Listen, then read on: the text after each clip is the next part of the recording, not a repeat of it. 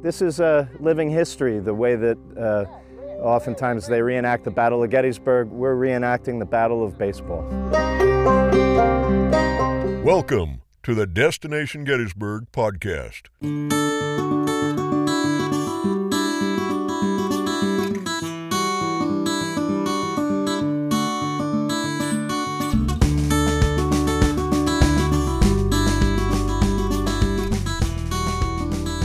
And thank you for joining us here on the Destination Gettysburg podcast. We have a very special guest today, Bruce Leith, who has over 30 years with the Philadelphia Phillies.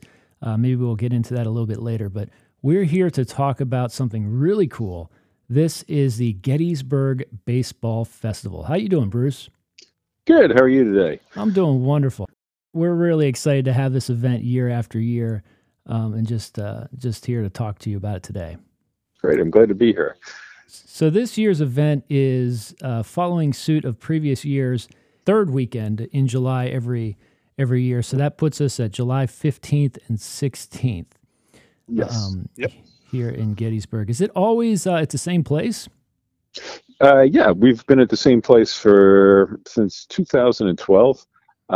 It's the Schrader Family Farm, which is where they did the reenactments and where they filmed the movie Gettysburg. During the battle itself, it changed hands, they said 5 times. And it's where Pickett set up his men before his famous charge. So wow. It's a great piece of land. It's about a mile and a half from the peach orchard. Okay. One question that's been on my mind here: who started this festival? Like who came up with the big idea to have this festival? Well, it's a great story. It was myself and my team. So I'm the president of we call ourselves the Elkton Baseball Club and Exhibition Company, also known as the Elkton Eclipse. And we've been around since 2006 playing 19th century baseball. And we had just co-promoted a tournament with another club out of Baltimore. It was the Washington, D.C. Festival. And we did that for 3 years, but it was in the middle of July. It's about 120 degrees in Washington, and we played in a great location between the White House and the Washington Monument and the Jefferson Memorial. But nobody really cared that we were there, and the only air we got was when the president's helicopter would fly over. Okay. So after 3 years, we just didn't want to do it anymore. But we had teams. After we played there the first year, teams from all over the country wanted to come out and play there, and we thought it was kind of odd, but okay. So after we stopped that, one of the clubs that played us, or that was scheduled to play in year 4, was from Pittsburgh, and so we said we wanted to play each other, but they wouldn't come all the way out to the Philadelphia, Wilmington area, and we didn't really want to go out to Pittsburgh. So we said, well, why don't we meet somewhere in the middle? And we started thinking about it. And my guys on my club said, hey, why don't we try Gettysburg? And so we actually went to Destination Gettysburg, the former ones before that, and just pitched our idea. They thought it was great, and they hooked us up with Gettysburg Eddies with Bill Wills out there, who owned Gettysburg Ace at the time, and he fully embraced us, and the town really embraced us right off the bat.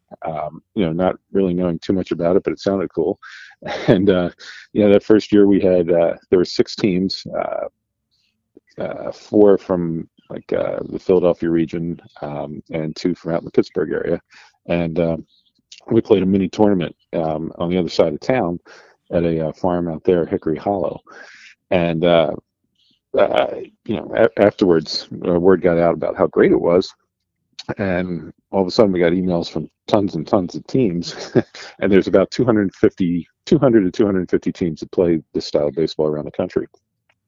And so we expanded by 3 to 9 teams, and it was just absolutely packed, and people came and watched it, and cars were all over the place and whatnot. And then the next year we expanded to 12. And then, we just said, maybe we have to find somewhere bigger.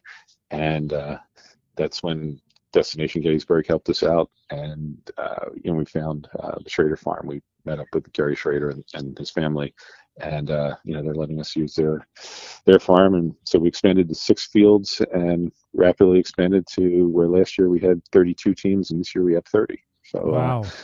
yeah, it's been great. Have they been playing in their own neck of the woods on a regular basis aside from this festival? Yep. So all the teams that play are experienced teams that have been around for either a long time or they're definitely established teams. That's basically our one requirement is that you've played for at least a couple of years, so that you get used to knowing how to play. You have your uniforms, you have a schedule, you know what you're doing. Right. Because we don't just want, it's just not anybody who comes in. So of the 200 to 250 teams, we've had about 90 different ones come to the festival. The great part is most teams, once they come, they don't want to leave. So it's been this. A lot of the teams have been coming year after year because it's a great time. Not only just to play in front of people, but also just kind of as a reunion of vintage baseball players, and they enjoy it just as much as our fans do. But every team that plays is recreated from its own town. For instance, my team, the Elkton Eclipse, we started playing in Elkton. We were the first baseball team in Cecil County, baseball club, I should say, not team. And our guys were made up of surgeons during the Civil War. Oh, wow. When the war broke out, they were all students at the University of Pennsylvania, medical students. And the war broke out, and they were kind of drafted into camps. And they learned the game from people in New York and Philadelphia, and then they brought it back here, and they started playing in 1866, almost a full year before everybody else in rural Maryland. But everyone's got a story like that. There's the Brooklyn Atlantics, who were one of the most famous teams in 19th century baseball. They're recreated here, and they play a 50-game schedule every year, year in and year out since probably about 2000 or 1997, I think they started. Okay. And then so you have teams from large cities in New York and Philadelphia and Providence, and then you have small town teams from Talbot County Fair Plays to the we got one team called the Milford Fungi out in Minnesota. Okay. And that was the name of their team back in the 1860s. So everybody researches their club before they form their club. They'll do research to see who their team was, who played there, who the club was, who played there, what their uniform might have looked like, what kind of equipment they had, everything before they start playing. So wow, it's the game itself is kind of like one of the jokes we always have is if we were Civil War reenactors, we'd be using real bullets. The big catch, and I really didn't mean that as a pun. The equipment and the rules are vastly different from what people see today, and that's a big reason why you have to have a good track record before you can be a participant, so to speak. You have to know how to catch a ball without a glove. What's that like? Yeah. It's really not so hard. So what we say is it's easy to pick up, but it's hard to master. Okay. So when I think just about everybody who's played has broken a finger or two by catching it wrong. Mm-hmm. But you kind of have to make a basket with your hands, and it has to kind of drop in your hands, and you kind of pull it in towards you. It's not too bad. Mm-hmm. The great thing about it is back in 1863 or 1864, where the rules should be, if you come out to our festival, that's the rules we'll be playing by. Mm-hmm. You could actually catch the ball on a bounce for an out. So that makes it a little bit easier for some people.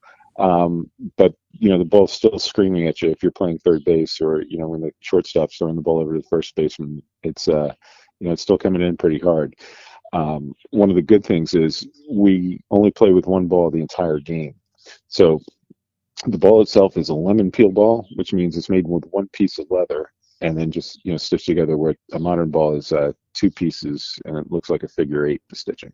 Wow. But the inside of our ball is Indian rubber, where a modern baseball is hard cork, but it's still, both of them are still wound with string and then stitched up with leather. So the first inning or two, the ball is really hard, but by the end of the game, it softens up. So our top guys can hit the ball 350 to 400 feet in the first couple innings, and that same guy in the eighth inning can only hit it about 250. Okay. So, so that's one of the big things with that. But we're also playing with the same style uniforms that they had back then, and their uniforms back then were wool. Ours are poly wool, but it's still very hot when it's Yeah. in the middle of July. I So, think about that a lot, just with respect to the Civil War itself and what they wore. Having lived in town and not had air conditioning, I thought I wouldn't be able to live. And right. it's amazing when you put things into perspective with the war, and then of course just playing a game of baseball, Right. how that would have been. Yeah, it would have been terrible and awful. When people come out to the game, they'll immediately notice it's baseball. Sure. It's 90 feet. It's a diamond. There's 3 outs per side, but there's different things. And what happened was every year from 1857 to about 1901, they would have a big convention in New York City, National Association of Baseball Players, and they would get together and close all the loopholes in the rules, so that by 1901, you pretty much see the modern game that's played today. But Okay. if you come out to our game, you'll notice that the pitcher, when he first starts, throw balls and the umpire won't call anything. Then he'll start calling a warning if the pitcher is throwing too many balls, they're unhittable balls, or if the batter is letting too many good balls go by.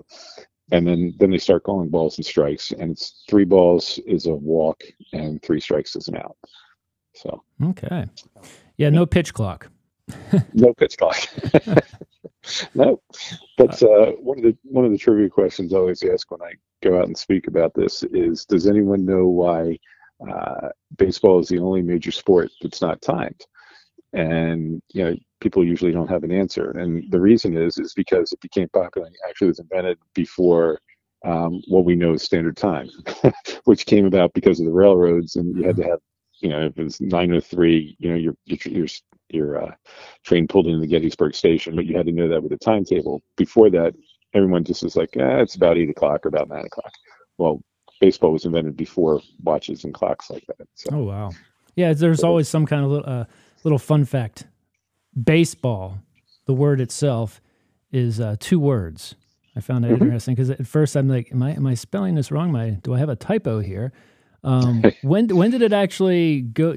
I don't know if you know this offhand. I'm not trying to put you on the spot, but when did it go from 2 words to 1?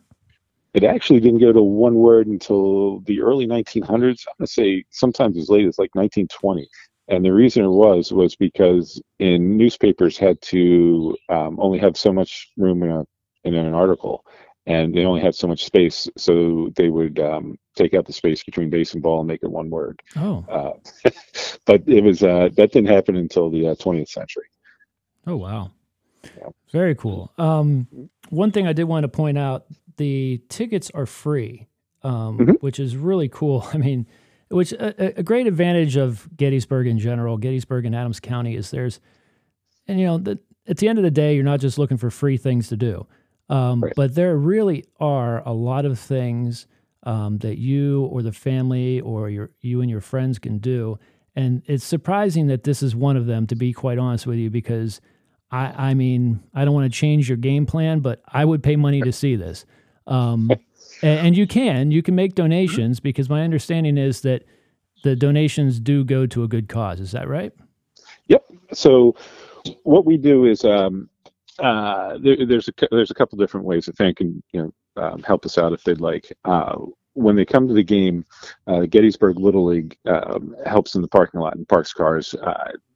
If you'd like to give a donation when you come in, they're there, showing you where to park, and you can give them a couple bucks. But all that money, since the second year we've been doing this, they've been our partner, and that money goes to actually paying for their umpires, their lights, their fees for the kids. So it's a huge part of their budget. So we're happy that they can do that. Well, we don't really make too much money, but any of the money that we do make, a lot of it we take back and we send back into the community, whether it's battlefield preservation, We were partners with the LK5K Cancer Research Group, different charities within Adams County we work with, that we like to give back. So there's ways to do that, and then of course also your donation helps us pay for everything from porta pots to tents to Sure. bases and balls. So we appreciate anybody that would like to give. There's different ways to do it. You can do it on our website. You can you can drop off a little bit of cash in different boxes we have around the fields if you like the game. But we really appreciate anything anybody can do. Excellent. I did mention this at the beginning. You have a storied career with the Phillies. What has that been like? It's been great. Every day is a different day in my office, but I'm the director of concession development. So I brought fans everything from crab fries to dollar dogs and everything in between. I started off right after college selling tickets, individual tickets, and moved up to group and season sales. And then our CEO asked if anybody had any interest in looking out over our concessions, because no one ever did. And I said, I volunteered because I really like food. So he put me in his office and told me, go anywhere you want to get, anywhere you have to go, do whatever you have to do to learn everything about the industry. And here's my expense account. So I hit the road and traveled all over, the country, looking at everything from state fairs to the World Series, looking at how stuff works. And I've been doing that I've been with the Phillies for 33 years. I've been doing the food thing for about 27, 28 of them. So it's been great. We've been to 4 World Series, Wow. and an All-Star game, and we're hosting the All-Star game in 2026. Helped design the ballpark we're in now, and I also overlook our minor league teams for our ownership group, and I run the spring training's food and beverage too. I go down there and help out as well. So it's been pretty good. Wow. So you mentioned the All-Star game in 2026. Mm-hmm. That's going to be a big year, because coincidentally that's America's 250th. Yep, that's it's not a coincidence. We asked for it a couple years ago because of that, and they usually Major League Baseball usually gives it out a few years in advance, but we got it way ahead of time, so we made sure we had it. Wow, that's cool. Should be a great time in Pennsylvania. So. Absolutely. Well, I thank you for your time today, Bruce. This has been really cool, just to get an inside perspective on what's going on. Really exciting event, year after year here in Gettysburg. We can't wait for more people to see what baseball was like in 1864 and, well, pretty much throughout the 19th century. So. Well, thank you for having us. We hope everyone comes out and sees us. It's as you said, it's a family-oriented event, and hope to see you guys in July. What's interesting is that the soldiers who died there and who lived there and who fought bravely at Gettysburg also entertained themselves with this game. You got 2? Thank you for listening to the Destination Gettysburg podcast, produced and hosted by Rick Kennis, with thanks to our special guest. No part of this material may be reproduced without written permission.